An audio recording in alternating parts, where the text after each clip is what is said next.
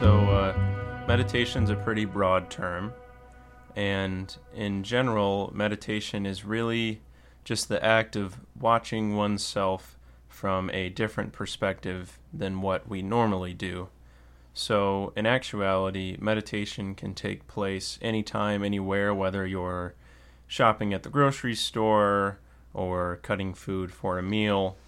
It's just a matter of changing the way in which you frame your mindset and learning how to watch yourself rather than being deeply caught in the rational thinking mind. And so the typical way that people start meditation or think of meditation is the image of someone sitting with eyes closed, something of the like. And so this is a good place to start. When you sit, you are getting into the space where you can start to view yourself from a different perspective. You can start to observe your thoughts and observe the different functions of your body without being attached to those functions. So when I say the rational thinking mind, I mean the typical outcome of what many call the ego, or the operative voice that runs through our heads commonly that tells us the story of who we are. As in, I wake up and I'm Keaton, and today I've got to do this, and I'm going to go here, and I'm going to see this person, and these are all of the things that I have to do that make me who I am.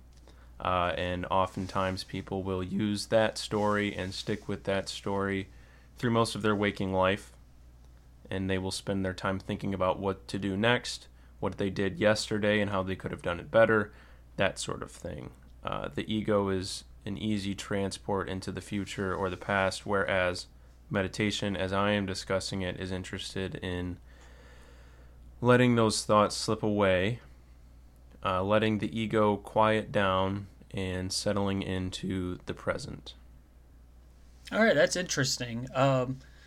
I will say that I have tried meditation before. Very basically, like I just try to find a quiet place to sit down, focus on my breathing. But the way you describe it as doing it at the same time where you're busy doing other things like grocery shopping or the other things that you mentioned, that's kind of unfamiliar to me. Do you do that regularly while you're trying to handle other business? Absolutely. Of course, as all rational minds, I get lost sometimes and I get caught up in the activities that I'm doing. But when you practice meditation regularly, and by meditation I mean the sitting sense, the more that you do that, the more it becomes easy to do it in your walking recreational life, because what you're doing when you sit is you're training your mind to be calmer and to feel less attached to the things that occur around you and to the thoughts that you have. And so when you're doing activities like shopping, like we said, where your thoughts are going to be more abundant and you're going to have more thoughts to deal with, the more that you practice sitting with those thoughts in a quiet setting, the easier it is to deal with them in more busy places. And that's been the case for me, where that center of calm and peace and silence that exists in the now, in the present moment, once you really feel that and you experience that type of bliss or peace, your mind has the ability to stay in that place even if you stand up and go walk outside and start talking to people and operating a vehicle and those sorts of things. It's all about the perspective in the mind that's most important. And I've found that the more that I sit and meditate, the easier it is to do that when I'm not sitting, because I know that even though I'm going through the motions of a typical rational mind, deep inside there is still that calm residual place that you can get to through meditation, which of course exists in a variety of ways. All right. So you mentioned a few times that the basic competency comes from practicing just sitting meditation. How would you go about uh, instructing someone how to do that, or what's your method for doing this basic form of meditation? I'd say the easiest way to start out is to find a calm, quiet, dimly lit place without many distractions, and to sit. Sit with your legs crossed if you can, or sit with your legs straight if you have to. Just it's a matter of getting into a position where you can be cozy. You can even do it lying down, but really just finding a position that you can orient your body into that you feel comfortable. And then for those who haven't meditated in this fashion before, it's going to be common that your mind is going to immediately experience a waterfall of thoughts because it's not used to doing nothing but sitting. And so the easiest way to alleviate that is to, like you mentioned, focus on your breathing, and also while focusing on it, counting. So one way you can do it while breathing is focusing on where you feel the breath. For example, the tip of your nose is a place where you feel breath come in and out of your body. So if you have thoughts and you're focusing on that breath, each time you have a thought, you just remind yourself that you are focusing on only the breath. And so if a thought comes in your head like, oh, I did this earlier in the day, or even trickier thoughts that start to occur like, why am I sitting here doing this? I shouldn't be doing this. It's not helping me. Those sorts of thoughts. You just let every single one of those thoughts go because all you're focused on is the breathing. And that can be easy with counting in the way that you can breathe in deeply and exhale, and that would be 1. And then you breathe in deeply and exhale in 2. And if you do that until you get to 5 and then restart, it can be a good way to chop up that rational mind that's going to keep trying to intrude with thoughts. That's how I started out, was by counting the breath and by focusing on the breath alone with the primary object. Alrighty, are there other techniques that one could use once they master Absolutely. basic focus on breathing? Yeah, there are many. I mean, there's countless. It's an ancient tradition meditation, so there's so many that I have no clue about. But a few that have been familiar to me is the 2 I mentioned, which is just a very simple, typical focusing on the breathing, a primary object sort of meditation. And then you have meditations that are more centered in thought, actually. So there's meditations on anger, meditations on pain. An example of one on anger is to first begin with a typical meditation of breathing deeply and getting into a state of sort of a relaxed breath, not any sort of heightened senses. And then you imagine yourself sitting, and you imagine yourself smiling, and you imagine a place inside your chest or your heart that is light and positive and bright, and you imagine yourself sort of glowing or experiencing a light coming from your chest. And then once you've gotten to that place, you picture someone that you love very dearly, whether it be a family friend or someone you love, and then you picture them in the same position. You picture them sitting and smiling with that sort of brightness. And once you've done that, then you think of someone in your life who has been angering you or frustrating you, and you picture them sitting in that position. And this is sort of a means of alleviating the judgments that we hold on to. So that's one.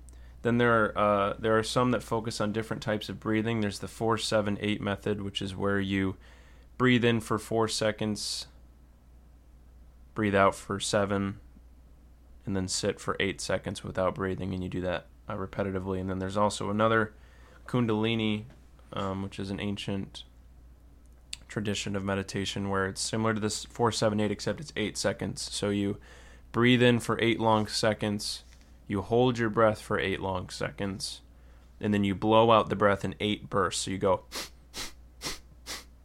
8 times. And then after you blow those breaths out, you sit for 8 seconds without breathing, and you start the cycle again. That one's been particularly interesting in my experience because what that's supposed to do is similar to what I mentioned earlier. It cuts up the rational thinking mind. And so you can't really get caught in a stream of thoughts because you're too focused on the numbers and the sort of stacked breathing. and I've found that to be especially helpful. Yeah, that last technique, the way that the breath gets let out, that kind of sounds familiar to me in that what I'm trying to say is it kind of sounds similar to the Wim Hof breathing method. Are you familiar with that? Uh, Yeah, that's a really interesting fella. Very similar. right. Yeah, you can you change your body chemistry based on your breathing. It's really interesting and stuff. Mm-hmm. And what benefits would you say there are to meditation in your experience?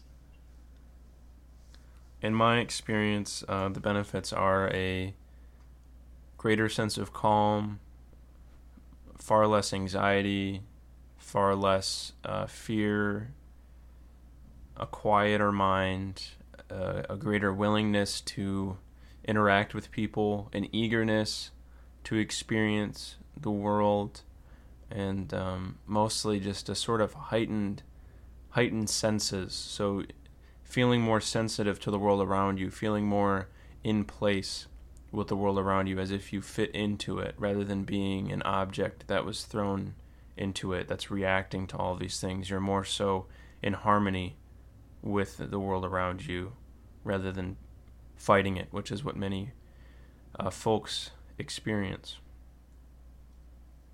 All right, I think I would agree with that statement a lot. Like me, for instance, I think that my mind is a lot of times very cloudy, very focused on what's immediately happening.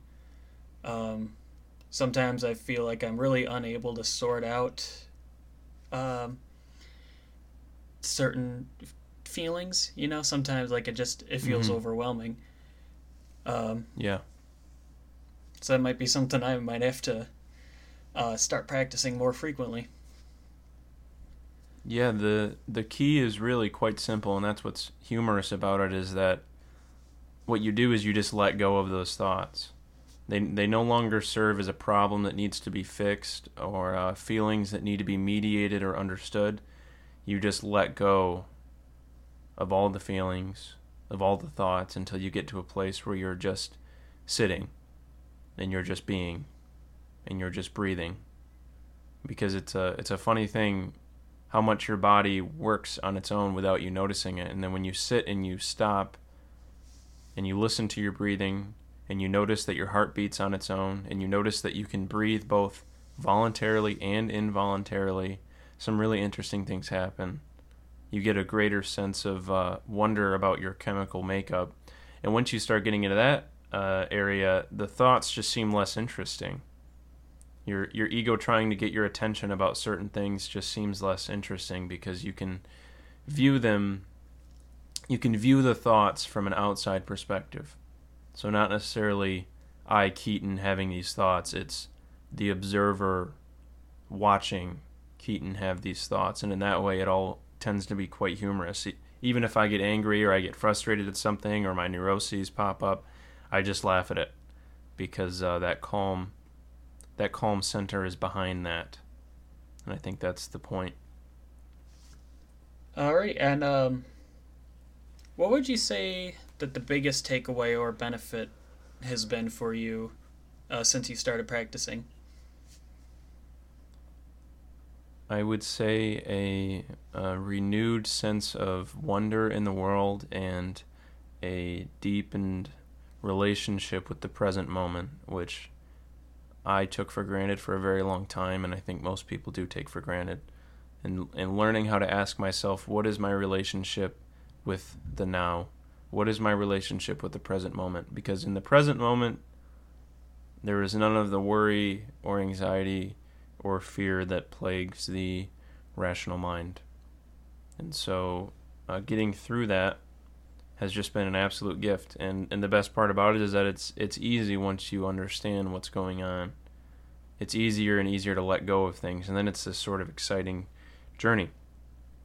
Yeah, it sounds like a gift that you can give yourself in a way.